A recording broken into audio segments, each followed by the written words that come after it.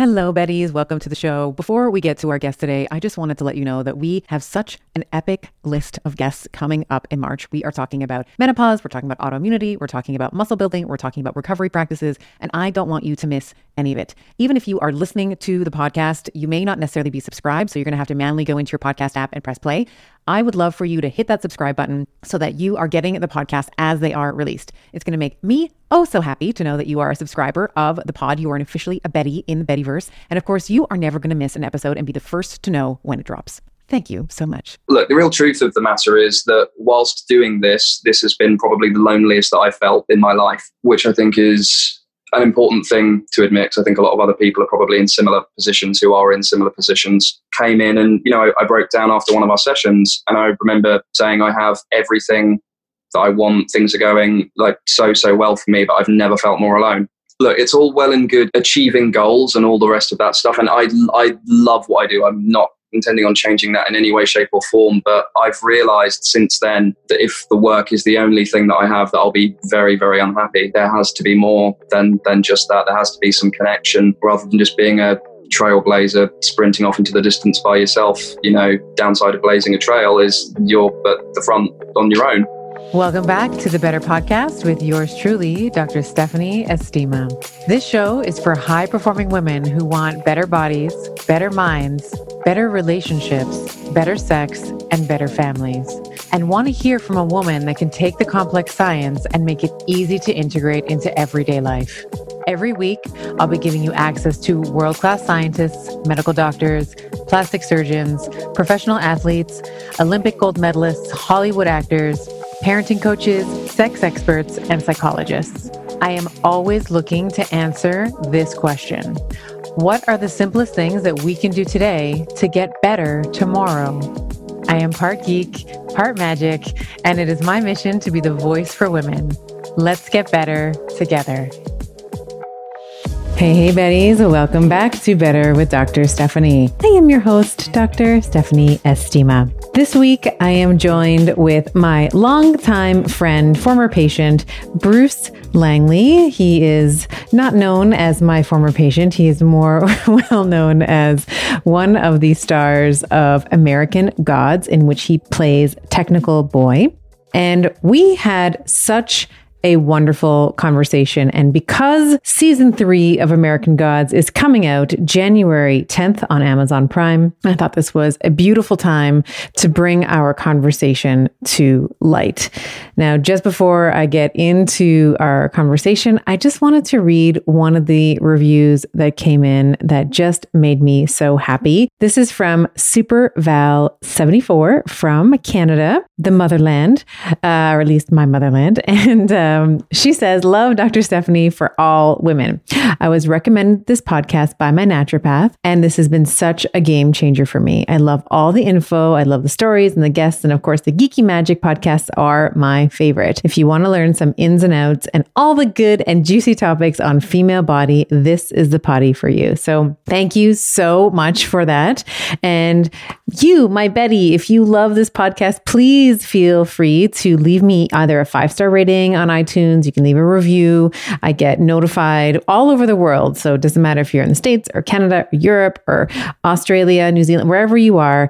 I am looking out for those reviews so I can shout you out on my podcast. So let's talk about Bruce Langley. So as I mentioned, I've known him for many, many years, and he is such a unique individual in that his wisdom precedes his age. He is massively intelligent. You will tell that right off the bat from our conversation. His use of words, his prose, it's very obvious that he has had a lot of time for self-reflection, and he's just a wonderful human being. So we started off the podcast talking about where he began his acting career, and he will very cutely reveal that it's either one of two places. One could have been when he was the star in grade 1. He was 5 years old in his school play, and then he gives maybe the more likely reason, which was wanting to be able to stand out in his family. His bigger sister was bigger, smarter, all of those things, and this was a way for him to shine as well. We talk about his audition for American Gods and how he prepared for it. And this was an important question because I wanted to ask him how he prepared for something for when it really mattered in the moment. And this is so important, not just if you were an actor, but this is important for any sort of walk of life, how it parallels real life. So how we can show up and nail it when it counts, and how to reflect on when things don't go the way that you wanted or that you don't get the result that you wanted, how you can reflect on what went wrong so that the next time you are bigger, stronger, faster, better. We talked about getting in and out of character. If you are an American Gods fan, you know that Technical Boy has a very wide range of emotions. He's happy, he's rageful, he's desperate, he's angry, he's sad. So there's all of these, there's this different octave of emotions that Bruce has to tap into. And we talked about getting in and out of character, how there is on the other side. So once the scene is finished, how there's sort of a transition time between Technical Boy and him coming back to being Bruce, why he feels that a good performance has to cost you something. So he's talking about, some of the difficulties that he has in terms of transitioning from being the character back to himself, and why that's, you can get it back, but that why initially a good performance does need to cost something. And I would tend to agree with that in terms of all walks of life. Preparing for an example would be preparing for the podcast. You can't just kind of show up without any prep and hope that it's going to go well. It needs to cost you something. So that could be either a financial cost, it could be a time cost, it could be a relationship cost. There's many different currencies that we trade in. We talked about how he deals with criticism, the good, the bad, and the ugly, his willingness to be wrong, his willingness to take in criticism so that he can further his craft. And then we got into a conversation around loneliness and some of the loneliness that as you are more successful in your life, that loneliness seems to be the partner in crime that comes with success. You feel like there are less and less peers around you that can potentially understand what you're going through or the current challenges that you're having, and why a lot of times people who are in his position or anyone in any measure of success, why we tend to retreat. So you can have, by all definitions, what it means to be successful. You can have the accolades and the degrees and the money and the house and the car and the hit TV show or whatever it is, but it's still it can be a very lonely existence. So we talked about that. We talked about what he does, Bruce does for self-care, both when he's on set and when he's finished shooting for the day. What are some things that have really helped him? And then what's next for him? What he feels, some next steps might be in his acting career. And then we finish off with like a fun lightning round. So I asked him some fun questions, and Bruce is just so joyful and so intelligent in his responses. So I hope that you enjoy my conversation with Bruce Langley. I am a huge fan of the BioOptimizer's Magnesium Breakthrough. It has 7 forms of magnesium, which is going to help to transform your stress and your performance and your recovery and your sleep to the next level. I'm often asked what are the types of magnesium we should be looking for? So there's magnesium chelate and citrate and bisglycinate and malate, sucrosomial, taurate, and orotate. They have various effects on the body. Bisglycinate, probably the most bioavailable and most absorbable. Malate, it's found naturally in fruits, helps with migraines, chronic pain, has been shown to help improve depression. Magnesium citrate helps with arterial stiffness, it helps with maintaining a healthy weight. Magnesium chelate's important for muscle building, recovery, and health. The list goes on and on. You're basically getting them all in one supplement. Each supplement itself is 500 milligrams of magnesium, which I feel is such a great dosage as a great baseline for most women. I have found a beautiful medium of actually cycling my magnesium. So I actually will take 1 or 2 of these. So I'm either getting 500 milligrams or up to a gram of magnesium, depending on where I am in my cycle. So head on over to biooptimizers.com/better and use code BETTER for 10% off of any order, but make sure that the Magnesium Breakthrough is in your cart. Don't be fooled by the frigid temperatures. Keeping hydrated in the wintertime is super important. In colder temperatures, we sweat more due to a higher metabolic demand of trying to maintain a core body temperature. We lose more fluids and electrolytes through our urine. We lose more water through respiration and just general breathing. And our skin dries out in the wintertime as well. We are a ski family, and over this winter, we have been using Elementi's chocolate medley. The chocolate chai is absolutely incredible with some boiling water, a splash of milk, and my kids love the chocolate mint with some hot water. This is our après ski. We cozy up with Element hot after hours on our cross-country trails. Now, for a limited time, you too can get the Element chocolate medley and enjoy them hot, as I have been doing, with this exclusive insider bundle for you. When you buy 3 boxes of any flavor, it doesn't have to be the chocolate, it can be any of the flavors that they offer, you are going to get the 4th box free. If you head over to drinkelement.com/Dr. Estima, you'll see that exclusive offer at the bottom of the page.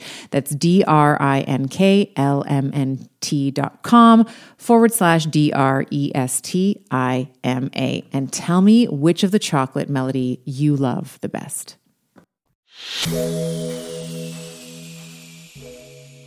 Bruce, welcome to the podcast. I'm so happy to have you on here today. Yeah, thanks very much. No, it's a pleasure. Thanks for having me. Cheers. You know, you and I met a couple of years ago now. You were in a doctor-patient capacity. So you were my patient at the clinic when I still was running it in Toronto.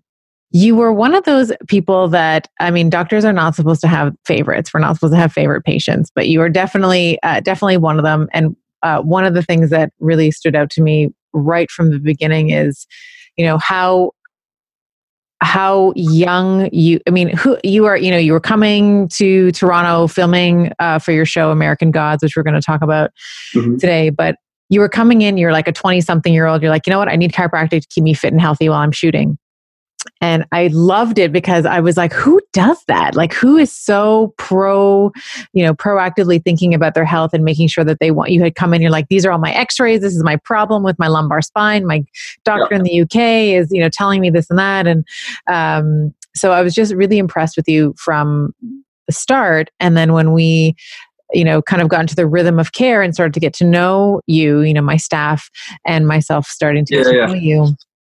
Of course, we all fell in love with you, but it was really about the, you ask really big questions, so for your age, your wisdom really precedes your age. So I wanted you on the podcast because I wanted to really just have a conversation and show, introduce you to my listeners and, what an incredible guy you are. Oh, it's really kind. No, thanks very much. Well, happy to be here and have a chat and help where I can. Yeah, no worries.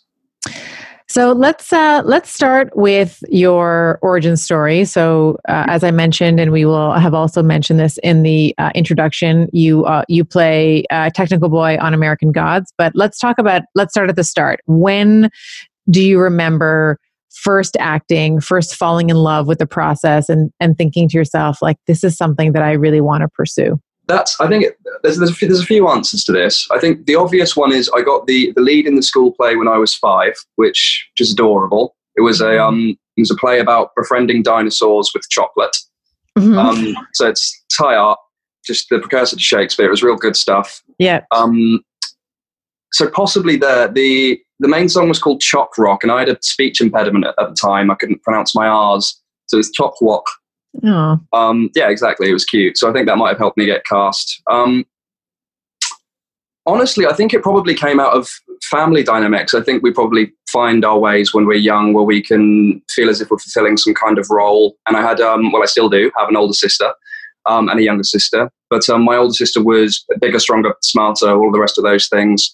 So I think I probably found a way to fulfill a kind of family role where I felt like I was still achieving something. I think my family... loving family, love them very much. I had a chat with them earlier today, actually, but it's I think getting stuff done and doing it right was implicitly, if not explicitly, praised. So I think I picked up on that from a young age. And also my earliest memory is sitting on my granddad's knee being told war stories, my granddad John on my mum's side. So I think that might have woven its way into my psyche from a young age as well, stories. And I mean, I was the kid who was flying X-Wings and slaying dragons way past when it was socially acceptable to do so, and I just haven't really stopped. But I've always been interested in telling stories and wondering and seeing where that can go. I was into sports a little, but I always found stories to be way more interesting. They're way more stimulating. So I suppose it probably comes from that. Yeah. And it's a way more powerful message to get, if you're trying to get a message across, storytelling is the way to do it. You can do it in sort of subtle and nuanced ways as well. Yeah. Yeah. Well, I'd say so. I mean, you could argue that sports in the form of, storytelling of legalized war, there's a lot that you could go into and all of that. But stories are so versatile. I think the big old reason why our species is where it is. And yeah, I think they're beautiful. We need them.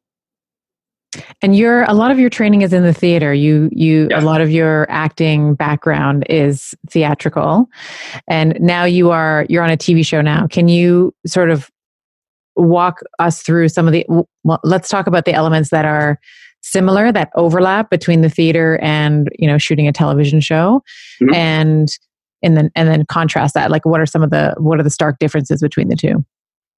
I would say in terms of similarities, in terms of your preparation, you need to know your character. You need to go in and do all the emotional prep, all the backstory. I'm not saying anything revolutionary here. All the drama schooly stuff, all that good prep work, that all stays the same at a foundational level.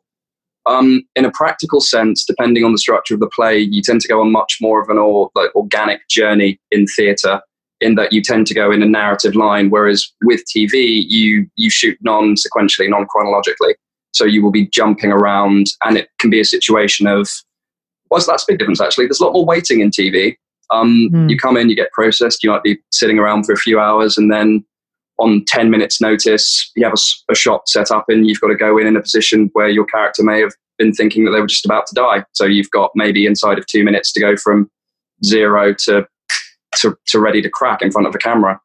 So that's one thing. It's close to a dead start to sprinting, I suppose, if you want to use that analogy.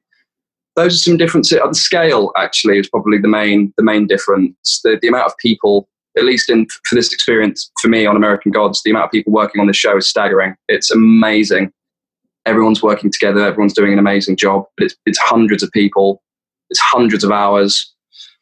I thought about this the other day, actually. I saw one of the frames on screen. It looked beautiful. It looked wonderful. And I thought when an audience sees that, they'll go, that looked great. And it will. But there's so many hours of work that went on in terms of people building the set, right, costume, the lighting. Mm-hmm. So many hours of work that went into the background to make that tiny little thing where people go, oh, that's cool. Yeah, it is cool. It's about 400 hours of work. So yes, it is. But so the scale, jumping into things relatively quicker. In essence, it's good work. It's authentic, good, honest art at its core, which I think is the main thing that keeps me interested. At least it's good work, and different styles of writing for sure. But yeah, good writing. And I want, you mentioned something about, the preparation is the same. And I definitely want to talk about that. And maybe we can talk about that in terms of your audition for American Gods. And, while the listener may not necessarily, have a Hollywood career as you do, we want to be able to show up and nail it when the time calls for such heroic efforts. So when you were first auditioning for the role, did you walk out of it and say, okay, like, we're done here, nailed it, this is, they're just going to wrap it up? Or did you walk out and you're like, what just happened? I can't remember. Like, for me, whenever I'm in a flow state, I can never remember what happened. So after a really great conversation with someone, I'll be like, damn it, what did I say when we were talking about that? I can't remember. So maybe just walk us through what your experience was like in terms of auditioning for American Gods, but also your prep in the anticipation of the audition as well. Sure. I flow, I think that's a really good analogy to jump off of later as well. I feel very, very similar when we're doing a scene in a really good way. For the audition, I actually did it all, to begin with, at least via self-tape. So not too dissimilar to what we're doing now, except I'll have a friend there, we'll read the scene. I did that when I was still in London, in Turnpike Lane, shout out North London, with my uni chums. I did a few tapes and sent that off, and I actually didn't hear anything back for about 2 months after I sent off the tape. I had a bunch of tapes come through for pilot season. This was one of them. I sent it off. I thought it was good work. I did my prep. I went in. I loved the character. But then after one of the really important things, at least for me, is immediately after you do an audition, you learn what you can from it, you see where it worked, and then you deliberately and actively forget that it existed so that you can move on with your life and move on to the next thing. Because otherwise, once you've learned from it, if you're always waiting for that call and you're waiting for that result, you'll go insane. You tear your own hair out. Right. So I didn't hear anything for about 2 months, and then I got a call from my manager, my agent, saying they'd like you to try it like this. That started about 2 months of consistent taping where I was doing maybe 4 or 5 tapes a week of the same thing and sending this over to the casting director. The same lines, the same script? Similar. They added some new ones eventually because they'd seen the scene so many times in so many different ways. Mm-hmm. But eventually that culminated in them flying me out to test, which I didn't know what that meant at the time. But that basically means that they're seriously considering offering you the role. You're down to the last few. You come out and you sign the contract beforehand. That's all been negotiated. And then they see you in person. So I flew out to LA to test, which was amazing. That was already a win for me as far as I'm concerned. It was great. And then, actually, this is an important point, maybe. It was the casting director, when they first saw my tape, they said that they knew that I was right for the role when they first saw it. But they had a bunch of other people interested in the role. So this is Orly Sitowitz and Margie Simpkin, the casting directors. But Orly saved my my tape onto a desktop under Gaptooth Boy. And I don't know if I told you this. No, I've never heard this story before. Yeah, it was literally, so there's a little Gaptooth Boy sat there, and they had people come in, and maybe they were good, maybe they weren't, maybe they were interested, maybe they were busy, and they fell out for whatever reason over the course of the thing. And eventually she kept on saying, "What about Gaptooth Boy?" enough times that eventually they saw me. But anyway, long and short of it is I went in, I tested, loved the gang, it was some good work. And then a week later, I was doing kids' parties at the time. So I had a suitcase full of lightsabers, suitcase full of a Shaggy Doo costume and all the rest of it. Got the call saying like, "You got the role." And it was, then it was, you're moving to Toronto for half a year and 9 days, sort out your proverbial shit. Right. But in terms of the prep for it, when I went into test, so it's a room full of producers and the casting directors, like the people who make the decisions. I wasn't nervous. I went because I'd been with that character for 4 months, and I had done so much.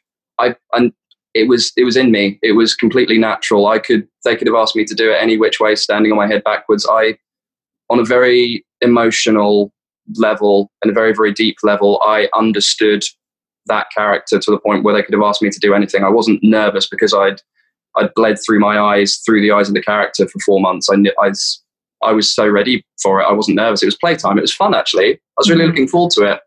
The whole thing was entertaining. And in terms of prep going into shoot, for example, in terms of being ready for some scenes that are slightly more emotional and you need to be able to jump into some pretty dark places pretty quickly, you do your emotional prep, you go in and you have it all cooking and ready. And it's been getting easier to do, and I need less and less warm-up time, but it's essentially getting yourself in a position where in the 15 seconds where they set up the shot and they're saying sound speed, all the rest of that stuff, you can jump into your previous circumstances. I mean, I'm rambling slightly. In terms of an actionable term, it's the old Arnold mantra of reps, reps, reps. I've been in classes since uni, and I haven't really stopped, pretty much weekly. I'm always reading plays, I'm always reading things and actively putting up scenes where they can be critiqued and worked and see what's not working. Mm-hmm. So just training, just as much training as I can get my grubby little mitts on, really. In theatre's really good training. You get instant feedback from the audience. That's another beautiful part of it. It's, if things work, if things don't, if it's real. If it's real, you can feel it yourself, but the audience will let you know as well.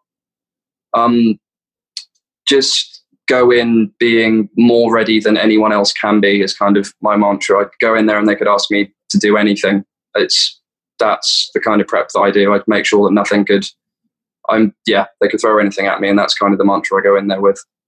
And do you find that after you've been shooting, after you've been technical boy, is there a time where you need to transition back to being Bruce? I know that there's been, we hear of actors that just stay in character the entire time, whether they're shooting or not, and the character in many ways integrates into the personality of the actor. Is that something that's been true for you, or do you find that, as you were saying with the warm up, you need less and less time with the warm up? Is it the same on the other side of that, where you're finished the shoot, you're finished being technical boy, and now you can just go back to being yourself, or is there a bit of a in between? I'd say there is an in between, and in that in between, there can be a huge chasm of different variant possibilities. In that, it's immediately after, depending on the level of the scene, all the rest of it. But it's not the most fun headspace to be in. Is the character? I think it's entirely appropriate to be in that exact headspace. That's where the character is as myself and all the rest of that stuff. Yes. But it's not fun. It's basically personified avatar of modern day loneliness, anxiety, twitch reactions, a fight or flight response consistently, being consistently betrayed by things that you've created. It's a hell of an interesting character. It's a gold plate of a gift. It's beautiful and I love it. But yeah, it's tricky sometimes for me to get out of it. What I usually do is just come back. Usually I like to keep to myself and just do something that is completely unrelated, and just usually watch a nice story, just people being normal, or hang out with some of the cast. But yes, I think a good performance should cost you something. I think that's, and you can get it back, but it hurts. It hurts, and it leaves a bit of a mark afterwards. So I think it's important, particularly if it's a consistent schedule, I think it's important to salve the wounds and suture them where needed. And if need be, look at where those wounds come from. But as far as the work's concerned, you go in and you get that done. And I want a scene to use me up. I want it to be everything and all of me as the character. I think that's the only real way to do it. I think that's what good art should be. I think it should be everything. It's wonderfully said. I agree with that wholeheartedly. And do you find that your personalities, like Bruce, is your personality totally separate from Technical Boy, or do you find that there is overlap between you two? It's definitely overlap. I mean, depending on the old school of acting that you train at, but I mean, a lot of the character is built from parts of myself and all the rest of that stuff. It might start off in a slightly abstract context when thinking about playing a deity and all the rest of that stuff, but ultimately the main thing that people are going to connect to is the human emotion. And in terms of hardline to human emotion, there's little shortcuts you can do. There's like emotional recall techniques like Uta Hagen stuff. But when, as you mentioned earlier, when it's flow, everything else kind of melts away, and it's practical when talking about it to say the character, but I never think of it as the character because that's separate. When you're playing with it, it's beyond osmosis. It's the same thing. So it all kind of bleeds away, and then it's just kind of like a strangely macabre and divine dance that you do with the material and the other people you're playing with, and then on the other side of it, you see what happens. But then with TV, you're aware of the structure. You get more comfortable playing, knowing where things are. It's I kind of think of it more like a dance with your demons and your angels having a conversation with each other at the same time through the character. That's amazing. And with one of the things that I have noticed, and it's probably not the same degree, it's definitely not the same degree with me as it is with you, as your platform grows and as your visibility grows, you talked about the amount of preparation that you do for the character, and you just need a couple minutes, and then you can kind of go to some of those places that the team needs from you in order to perform and to be Technical Boy.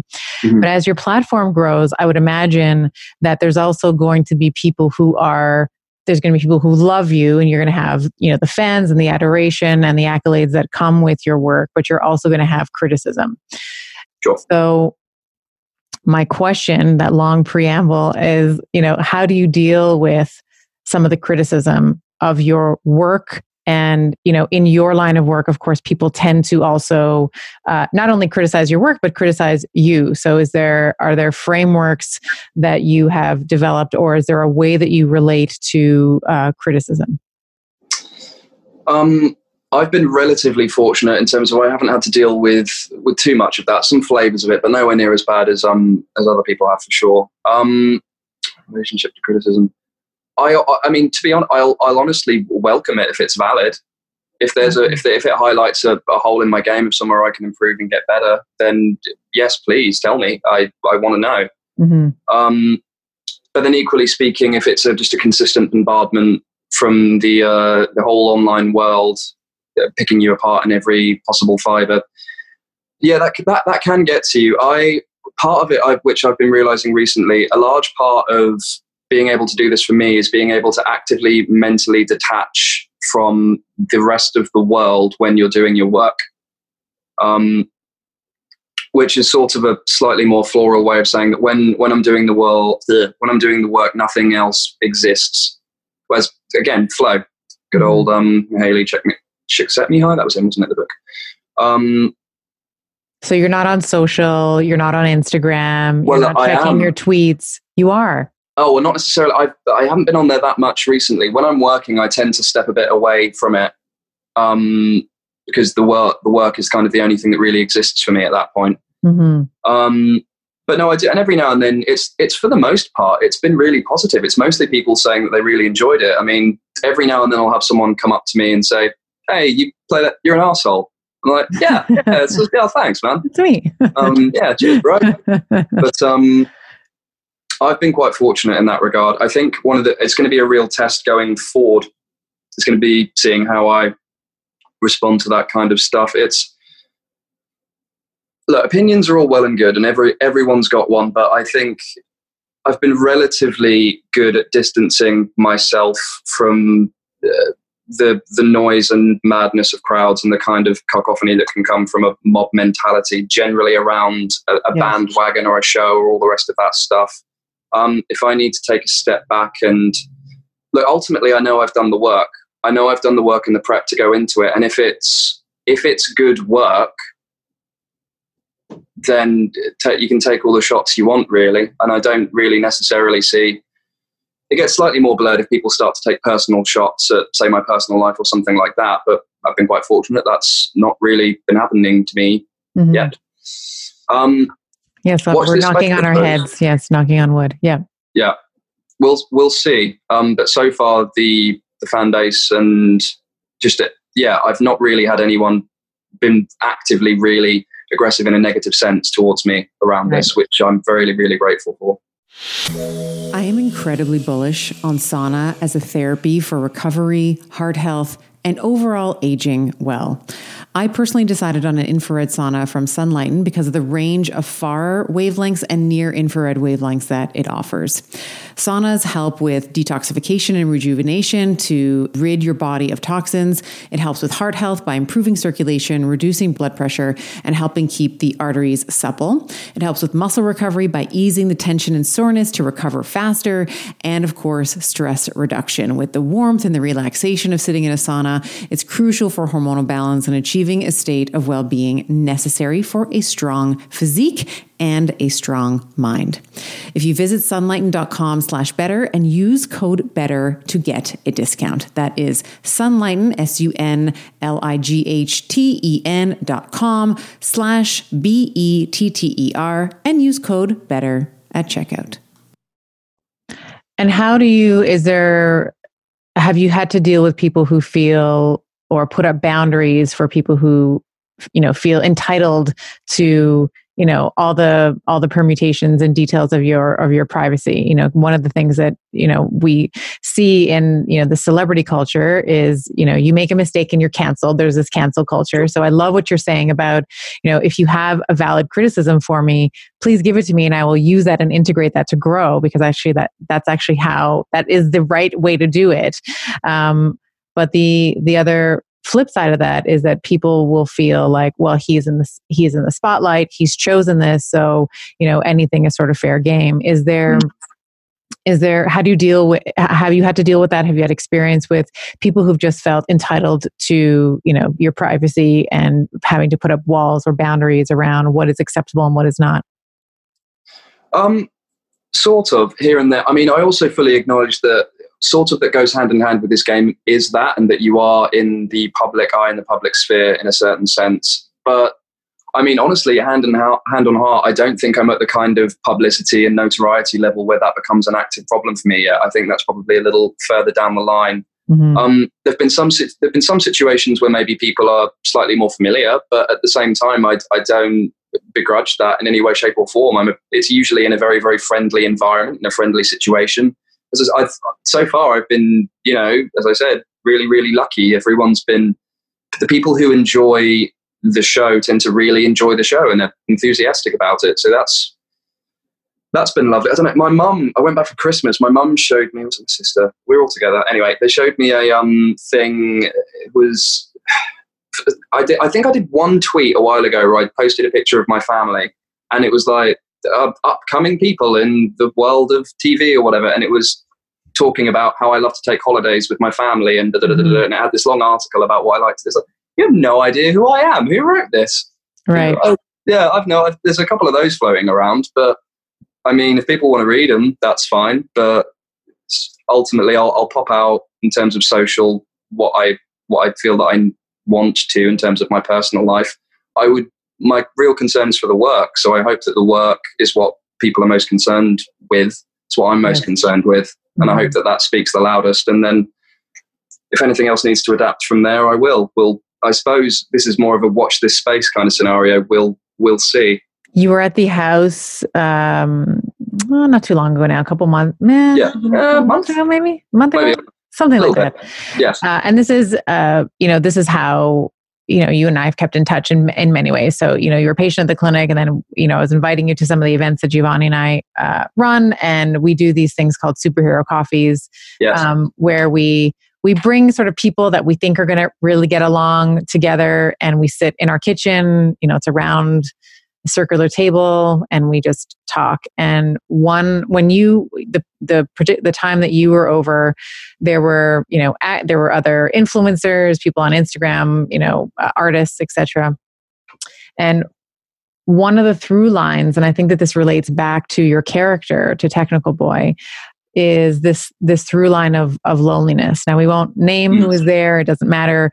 Sure. There were, Giovanni and I were, after everyone had left, he made it was a funny remark, and I'm paraphrasing. He said something like, there was like millions of followers at the table, like the amount of, influence and people that were at the table. But the through line and the conversation that we were having was this idea of loneliness, and this idea that, once you reached a certain level of success, that you had less and less peers who understood what was going on. There was this pressure to sort of show up as, you were, there was some pressure to sort of play a role. Is this, and you had touched on it, and this is, I want to sort of let you steer the boat here a little bit in terms of talking about, and again, this can come back to my question before around, the similarities between your character and you. But is this something that you can, or that you did relate to when we were at the home? And is this something you can relate to now around this idea of, having people that know and see and understand you? Yeah. In a word, yes. I don't know if I'd phrase it exactly like that, but for the loneliness flavor of it, yeah, definitely, for sure. In my experience, at least, I'm not going to claim to be able to speak for anyone or anyone else in this position, but for me, it is. I've actively been moving countries to shoot this. That's a thing, but it's easy to become isolated, especially if your priorities are stacked the way mine are in terms of the work being the top priority. Other things tend to fall by the wayside. And that's actually something that I think I'm going to need to adapt going forward, just in terms of mental longevity and just, being a human. Mm-hmm. Who's wired for connection. I mean, your home is in Britain, like your family, your friends, where you grew up, is in the UK, yes? Yes, it is. Yeah. I lived in LA for a bit in between the other seasons, and I've got some good chums there as well. Look, it is easy to get super duper lonely doing this thing. It's very, very easy to do that. And I suppose, yeah. I mean, the better it goes, the busier you are, but you have these. So let's say you have a full working week and you get picked up at, I don't know, 4 or 5 in the morning on a Monday. You head in, you get processed. You see the people in like the hair and makeup trailer. You'll see the ADs around the trailers and all the rest of that stuff. Maybe you'll wait for a bit. You'll go in. You're in character headspace most of the day. You shoot your thing. Maybe it's a 14-hour day, 16-hour day, whatever it may be. If you're shooting a few times that week and you've got other things to prep for during, that's your whole week, and it drains you a sense in that. Look, the real truth of the matter is that whilst doing this has been probably the loneliest that I've felt in my life, which I think is an important thing to admit, because I think a lot of other people are probably in similar positions who are in similar positions. But I remember I had a conversation with you when I came into the clinic in season 2. I had a fever. I was a little ill at the time anyway, but I came in and, I broke down after one of our sessions, and I remember saying I have everything that I want. Things are going like so well for me, but I've never felt more alone. I remember that. Yeah, me too. It's just, look, it's all well and good achieving goals and all the rest of that stuff, and I love what I do. I'm not intending on changing that in any way, shape or form, but I've realized since then that if the work is the only thing that I have, that I'll be very, very unhappy. There has to be more than just that. There has to be some connection, rather than just being a trailblazer sprinting off into the distance by yourself. The downside of blazing a trail is you're at the front on your own, which is a somewhat indulgent metaphor, but yeah, after season 2 was probably actually, I spent a good couple of months after that just very, very, very unhappy. That was probably actually the most unhappy I have been in my life, was for a couple of months after we finished season 2. It was an intense season, and that had its own challenges for its own reasons. But I was very, very, very unhappy. I couldn't ever remember feeling that I was lacking any more happiness or any more connection than in that moment. And here's the thing, I still do. I've got some great friends in England. I've got some great friends here. I've got some great friends in LA. But maybe it was part of spending so much time in the character's headspace. But I think honestly, more of what it was just exploring more of those parts within myself and actively in some ways isolating myself. But there is a darker side to this coin that I think is important to acknowledge. It is a bit of a double-edged sword every now and then, and it's something that I'm navigating, and I don't think it's unique what I'm going through in any way, shape or form in terms of the reassessing of priorities. I think it's a very natural transition that that's probably occurring with me at the minute. I think it's really important to acknowledge that no matter how glitzy and glammy and how wonderful things may appear, for example, on social or all the rest of that stuff, or indeed in personal conversations, I'm a pretty chipper chap, and that's not disingenuous. I'm genuinely a happy dude. But just behind the veil and the curtain, it can get pretty dark pretty fast. It's Betty Gilpin, who was on the show. She played Audrey in season 1. She's great. She's brilliant. She's on Glow now, one of the main roles on Glow. She gave an interview and she talked about going into the dark depths, swimming around in the dark depths of the lake rather than tap dancing around on its surface, pretending everything's okay in terms of depression. Yeah. And I mean, you have to go there if you're going to do, I think at least, if you're going to do good work as an artist, as an actor, you have to swim around in those dark, murky depths. But I think it's really important to acknowledge that probably, again, I don't think I'm unique in this. I think most people probably have their own wells and all the rest of this stuff mulling around, just this screaming void of nothingness that lives just behind your eyes, where you don't, is this all there is? Is this what life is? In those moments of quiet? It's for me, and this is again something that I've been realizing, constant activity and productivity, I'm realizing, are definitely a way for me to not feel that. And the moments where I stop working, it's just the void screams, and it's terrifying. And I don't know what to do. It's awful. And it would be easy to get indulgent in that, but I think that's a lot of people I think a lot of people are there. And you can harness that and you can use that in its own way. It can be a great sort of motivation, but at the same time, I think it's ultimately something that people need to deal with. I think it can manifest in not necessarily healthy ways. But yeah, no, it's scary. Life's scary and it hurts, and you need to work your ways around it. I don't know. We're all working it out. I mean, I talked slightly about this when on that coffee morning. And some of the advice I got from the other people at the table who are slightly more advanced in terms of life experience than me were saying, you might not feel like you know what's going on, but hey, spoiler alert, no one does. Right. So right. I don't know. One of the things that I'm trying to work out at the minute is does this change? Is this something that I can actively change about myself, or is this just what life is for most people and people cope with it in different ways? Maybe that's more of a philosophical question, but I would argue it's slightly more of a practical one. I don't know. And it's tricky because on the one hand, you're doing something that you love.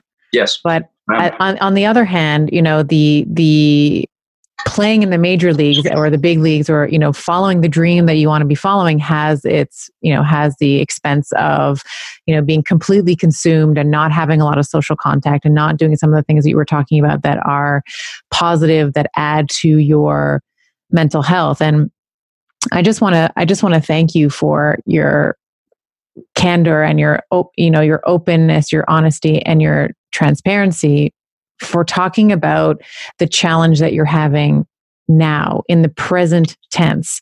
I know you talked about season 2, but you're saying, I'm trying to work this out right now. I bring that up specifically because I was having a conversation with Dr. Joanne Cacciatore. She was a guest on the podcast.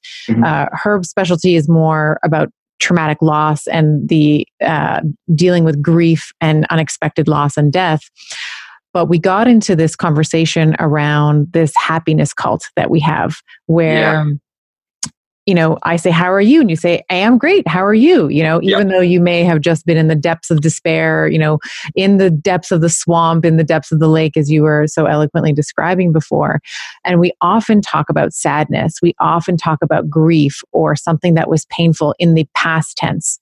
We will talk, I was sad. I was desperate, but then I had, X discovery and now I'm fine. And now I put on the poker face, or I put on the mask and I don't let anybody in. And I think that to anybody that's listening, you don't have to be a Hollywood actor for this to be, or to be on a major show, on a major hit show to be able to relate to this. I think we all ebb and flow out through happiness and sadness and anger and rage and loneliness and despair and all those sort of darker emotions that you play with in your character. But we are so, you said something like the noise is deafening, or you had said something like that a few moments ago. And I think what a lot of us do is we ignore it.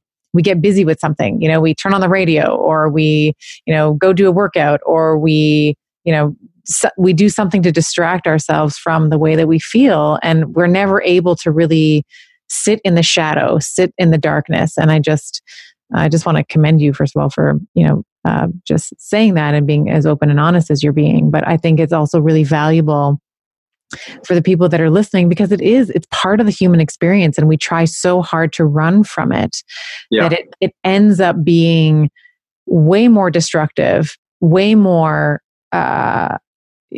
just destructive than it does if you don't allow yourself to move through it. If you're always trying to avoid it by, playing hot potato with something else, you never have the opportunity to really examine it, where it's coming from. What are some strategies, frameworks, and tactics that will help you move through it? How do you build? And we talk a lot about community on the podcast. I mean, that's, it must be, I know you're in Toronto now, I'm in Toronto, but it must be hard. You're away. I know you have great friends all over the place, but it's hard.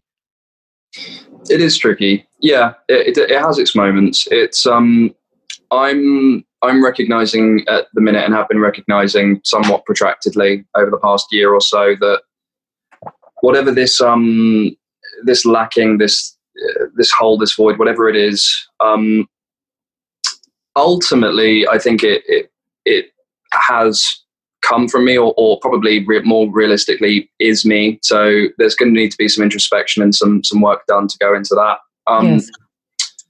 So that's definitely something that I'm, grappling with and all the rest of that stuff. But at the same time, I think there are definitely practical steps that you can do to make sure that you don't turn into an arsehole while that's happening. Mm-hmm. And that you don't hurt other people along the way. I think it's really easy when you're in pain to bring other people into the same situation you're in, the old misery loves company adage, but I think it's the right thing to do. I think it's important to take care of people. I think the biggest dicks are usually, their souls are screaming the loudest. They're the most hurt. Yeah, they're the most hurt. Yeah. So what do you do? So on a typical shoot day, you said, you sit around for like 10 hours, 14 hours, and then within a matter of 10 minutes, you have to get into this character. Walk me through what you do what do you do for self-care? You had mentioned something briefly around, I read something or I watch a story, but how do you, you're kind of waiting around for hours on end. You're probably reading your script, but walk me through what a typical day would look like in terms of how you would prepare for your shoot, but then also how you're integrating self-care, or maybe, I don't know if that's important to you. It sounds like it is. I mean, you were a chiropractic patient when you were 20, just trying to make sure that your spine is, sure, moving well. So tell me about self-care and what that means. Like, what are some of the things you would do to support yourself while you were shooting? A big thing is staying physically active. That immediately pops me in a good headspace. So I'll work out pretty hard, usually 5-6 days a week. Usually, depending on the pickup time for the shoot day, I'll prioritize sleep. Sleep's a big one, actually, because that can sneak up on you real quick, and you have slightly disproportionate call times, like say one's a night shoot, that a couple of days later you're in the morning. That can mess you up slightly. I don't usually look at my script on the day. When I get in, I'll come in, and so it's more of a ritual. We have the sides and the shot list and stuff. Well, not the shot list, sorry, the call list, and I'll highlight my lines and go yep, and then it usually lives in my pocket, and I don't take it out. And I usually, when I get home, then I remember that I have it. And I know to play with it. I know my lines. It's not just knowing my lines; they're in me. It's something else. They're my emotional response. So that's not so much of a thing, but I usually go in and for a shoot day, I'm usually trying to actively, I suppose, keep my powder dry in terms of, I tend to be mostly by myself. Usually in my trailer, if I am watching something, I will deliberately try and make it not particularly educational. I will try and make it something, usually sometimes fantasy based or story based, that is not linked in any way to anything else. And then because sort of, again, just below the surface, I'm simmering in character mode. When I go in, I'm ready. So that if I am called, I can, trampoline wherever I need to. So that's a thing. That's a major thing. And then when I come back, look, this is super duper nerdy, and it's the first time I've ever said it in any kind of public context. But one of my friends kind of recently got me into watching Critical Role. But I don't know if you know what that is. Probably not. No. Well, and here's an education. It's a Dungeons and Dragons streaming podcast. Okay. Yep. Which I've never played it. Was never into it in any way, shape, or form. But it's these voice actors. They're all in LA. They're all very well established, very very good voice actors, and they've just been playing this game for years, where they play these fantasy characters. And it's not really so much about the game. It's that these guys are just interesting characters going on an adventure, and that's really nice. It's not really linked to anything that I'm doing towards with work, but it's a nice little detached, and it's just friends dicking around. So little things like that. But you can insert whatever. Like every now and then, I've got a couple of consoles here. Every now and then I'll play a game. It's usually by myself that I like to take myself out of my headspace. Yeah. But one of the other cast members, Ashley, who's new this time, Ashley Reyes, she's got a dog. Her dog's called Scout. Scout's very cute. I like to play with the dog. That's nice. You sort of always have your game face on, though, because you were saying before, like there's this underscore of simmering in your character just to be ready whenever. But yeah, Sorry, what was that? I did game face about? Sorry, I missed the beginning of that. I said, but there's always sort of an underscore of you having your game face on. There's always like, you're always sort of simmering in the character, sort of ready. So I understand why you wouldn't be, social and having a laugh and kind of going at things. You're just sort of, keeping it together whenever, for when you're being called up. Yeah, and that's keep ready for the real emotional stuff in any of the other exchanges. But I think it's also important to highlight that I'm not walking around like staring at the floor, not telling people to look at me. I'm not that guy. I'm a human being. I have chats with people. I talk to people, and then I'm just like whatever. I'm just hanging out. It's fine. But then when we go in to shoot, and I know it's a couple of minutes to go, then I'll take myself away and go do my work. But yeah, I'm not. That's not coming through, by the way. It's not coming through that you're telling people not to look at the floor. Yeah. Just so we're clear that no one thinks that. Okay, cool. Well, great. Yeah. It's my dad actually. He one of the first things I remember him telling me was manners cost nothing and they're worth so much. He oh, isn't that lovely? That's lovely. It's lovely. He worked at Sainsbury's for 36 years, which is like a Loblaws or a Ralph's. I remember Sainsbury's. Yeah, I would go there. Yeah. I remember Sainsbury's. Mm-hmm. Good old Sainsbury's. Mm-hmm. But yeah, no, he was. And they had the Express one, which I really liked. The Sainsbury's Express. Yeah, they've got a bunch of those. They're super convenient. They're doing all right. But yeah, just be nice. So he was a cashier. I interrupted you. He was a cashier there? No, well, he was originally a baker actually. He was a baker, and he was a bakery manager, and he was like a department manager, and did a few bits and bobs. He's now a part-time park ranger at a local park. Mm-hmm. As in like the golf buggy, the fluorescent jacket. You can't drink that there. The whole, he loves it. He's outside all the time. He's having a great time. Yeah, bless him. So what do you think is in your future? Is it, do you still want to continue acting for as many minutes, seconds, hours, months, years as time will afford you? Is it, is that the dream career? That's what you want to be doing? Is there anything that you would want to marry with it that you currently don't have that you would like to integrate into your life? What does it look like for you? What the future? If we were to say, let's talk again in 2030, what's the decade look like? And then let's go from there. Okay, sure. 2030. I would like to be internationally recognized as, this is weird to say out loud and it's going to last forever. I would like to be internationally recognized as the best actor in the world by 2030. Which is a bloody tall order. I love that. Mm-hmm. Yeah, we'll see. So that would be the main, and that's mainly for the ability to work on the kind of material that's mostly for the access to the kind of writing and the kind of directors and the kind of material and kind of other actors that would be the kind of beautiful works of art that I'd like to be a part of. That's the main thing.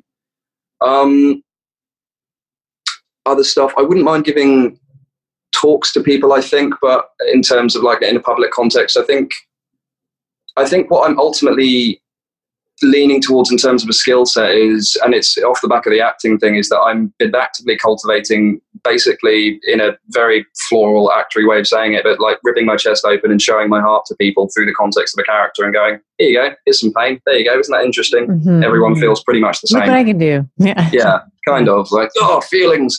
But I think that translates pretty well to a lot of other things. Because it's super duper easy to just, as you like, keep the mask up and all the rest of that stuff. But I mean, the way that people's involvement with technology and social media is going these days, I think for a start, if you're not going to be authentic, I think you're shooting yourself in the foot. Because people are going to find out. And people can smell that. Like you can sniff that a mile. Sure. You don't have, when someone's inauthentic. Yeah, you can taste it. Absolutely. I don't really know. I'd like to be doing more talks and stuff. Ultimately, I'd like to have access to the kind of material and projects where I could, access to the kind of art that you dream about being in. And for a start, I'm kind of in that now. This is an amazing project that I'm in. It's agree. But more of the same and all the rest of that stuff. And beyond that, I would like to take both of my parents to an awards ceremony, and my sisters actually. Usually only get 1+1, so I'll have to get a few awards. But that's in 10 years. I'd like to have done that. Mm-hmm. Yeah, mum, dad, my sisters to an awards ceremony. I had NHL star Connor Carrick on the podcast, and we did a lightning round. So I just sort of asked him some rapid fire questions. Would you be cool with that if we did that with you? Yeah, let's do it. Let's go. I'm ready. All right. Time you wake up, time your alarm goes off every morning. Oh, it varies from shoot time. The time 7:05. 7:05. First thing you do when you wake up? Turn off my alarm and go, and then wake up 15 minutes later. Favorite song to sing in the shower? Oh God, I don't really think that. What about it? It's probably something incredibly cringy and probably punky and emo-y from my teenage. Probably a Linkin Park song. I'm sorry. That's all right. No, that's good. That's good. A meal you could eat over and over and over again. My mum's chicken tikka masala. Oh, good one. Dream collaboration. Ooh. Tarantino would be fun. I mean, it feels contrived to say Joaquin Phoenix after all the press he's getting lately, but that would be a hell of an experience as well. Yeah, I mean, hey, there's a million and one people that I could say that are amazing. I mean, Brendan Gleeson would be great. There's so many amazing actors. Tilda Swinton would be fun. There's so many. There's a lot of them. And all of them, please. All of them, please. Yeah. All of them. If you weren't an actor, what would you be? Yeah. Probably bleeding through my eyes to become an actor. That's, probably that.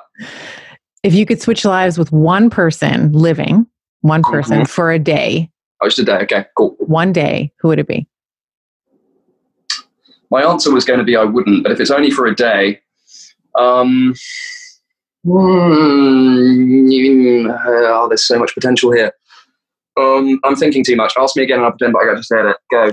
If you could switch lives with one person who's living for one day, who would it be? The Rock. The Rock. I love it. Fact about yourself that may surprise people. I can click my tongue incredibly fast in a weird way. Ready? Yes. That's incredible. There you go. I love that. Useless skill. Inspirations that are not people. The feeling that you sometimes get when you watch a piece of art or you experience something or you're with your friends where in that tiny little blip of a moment, in some infinitesimal, strange ether sense, you understand that you are not alone and someone feels the same way you do. That's beautiful. Describe your perfect day. Oh, God. I mean, I could talk about work and all the rest of that stuff and going to awards and stuff, but in the interest of full transparency, what's been running around my head lately, my perfect day in terms of recent memory, I'd probably be spending it with someone who I loved. It'd probably be a lazy day involving waking up whenever, going to go get brunch, just spending the day together, maybe going for a walk, all the rest of that mushy stuff and just acting like weirdos together. That would probably... just being a human being. A show you recently binged on Amazon Prime that was not yours. Ooh. Amazon Prime specifically. Okay, sure. I can broaden it. We can do Netflix. We can do Disney Channel. Yeah, anything. Yeah. Okay, if we're doing the whole thing, the last thing I actually binged. I don't generally binge things unless they absolutely hook me. Succession. Mm-hmm. Which I think is some of the best work I've seen in years. Season 2 of Succession. I have not watched it, but I'm writing it down right now so I don't forget. It blew my little acting socks off. I loved it. I thought it was great. God, there's such incorrigible assholes on that show, but they're all so human. It's wonderful. It's really good writing. It's very well executed. I think it's brilliant. It's theatre. It's theatre in a TV show. Amazing. And if people want to, I know we were talking in the pre-chat before we started recording that you are currently shooting for American Gods right now. Yeah. If people want to find you on the interwebs, social, where can people find you? So on Instagram, Twitter, pretty much everything. I'm at Bruce J. Langley. So that would probably be there. If you pop that into any of the big things, that would probably you'll find me. I'll be the smiling blonde British guy going. So yeah, you're right. Yeah, that. So on Instagram, all the rest of that stuff. That's what I'd hunt for. And when is the next season of American Gods coming out? That is an interesting question that I don't know if I'm allowed to say. Oh. I don't know if I'm allowed to say. Maybe I don't know. I don't know if I'm allowed. Okay. Well, let's not take any risks. And sure. Yeah. Sooner than you might think.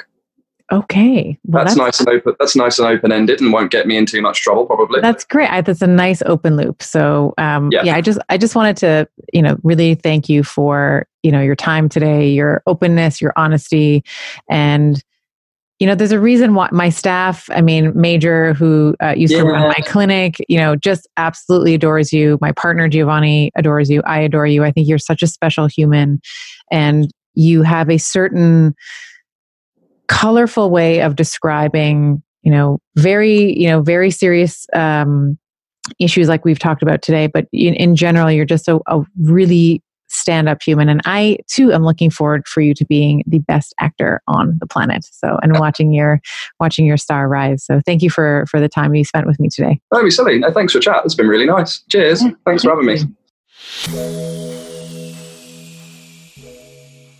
Okay, Betties, I hope that you enjoyed my conversation with Bruce Langley. As a gentle reminder to you, you may or may not be aware that I am coming out with a book in February, and I would absolutely just love to keep you abreast of all of the updates and fun things and celebrations that we are going to be doing ahead of the launch. And then, of course, when the book is finally available to be in your hands. So a couple places I want you to check out. One is BettyBodyBook.com. That's BettyBodyBook.com. Lots of B's. BettyBodyBook.com. And if you sign up there on the wait list, you're going to basically sign up to my little newsletter. And every Thursday, I'm going to be giving you some sneak peeks, some behind the scenes stuff, some bonuses. And I just want to luxuriate and spoil the Betty out of you, because this is what this book is all about. It's about empowering women to make better choices for themselves so that they can change the narrative in their communities and in their lives. So BettyBodyBook.com is the website. And if you just want to hang out with some awesome Betties that talk about the podcast, you can find us on Facebook. We are the Better Podcast with Dr. Stephanie podcast community. That's a big mouthful. You just look up Better Podcast and that should pop it up in the Facebook search engine. We are a free group. We have this is where we actually get our AMAs from. And it's just a super great way to interact with other Betties. And if you want to see any content, for me to create any content for you on the podcast, this is where you do it, because this is where I'm getting all my info from. So with that said, I hope that you have a splendid week. I love you, and I'll see you next week. I hope you enjoyed today's episode. For those of you who want to continue on this week's Geeky Magic Carpet Ride with me, visit bettershow.co/show notes. You'll find research, links, summary notes, musings that I prepared in preparation for the podcast, and I often throw in some of my best practices, bonuses, and links. All the juicy bits are in there for you. And now for the obligatory legal and medical disclaimer. This podcast is for general information only, and the advice, recommendations we discuss do not replace medicine, chiropractic, or any other primary healthcare provider's advice, treatment, or care. In the consumption of this podcast, there is no doctor-patient relationship formed, and the use and implementation of the information discussed are at the sole discretion of the listener. The information and opinions shared on this podcast are not intended to be a substitute for primary care, diagnosis, or treatment. This episode is brought to you by yours truly, Dr. Stephanie Estima, and Leverage. Leverage handles all production, creates the images that you see on my social media, and takes out all my awkward pauses. They are my secret magic bullet. You can visit them at getleverage.com/better.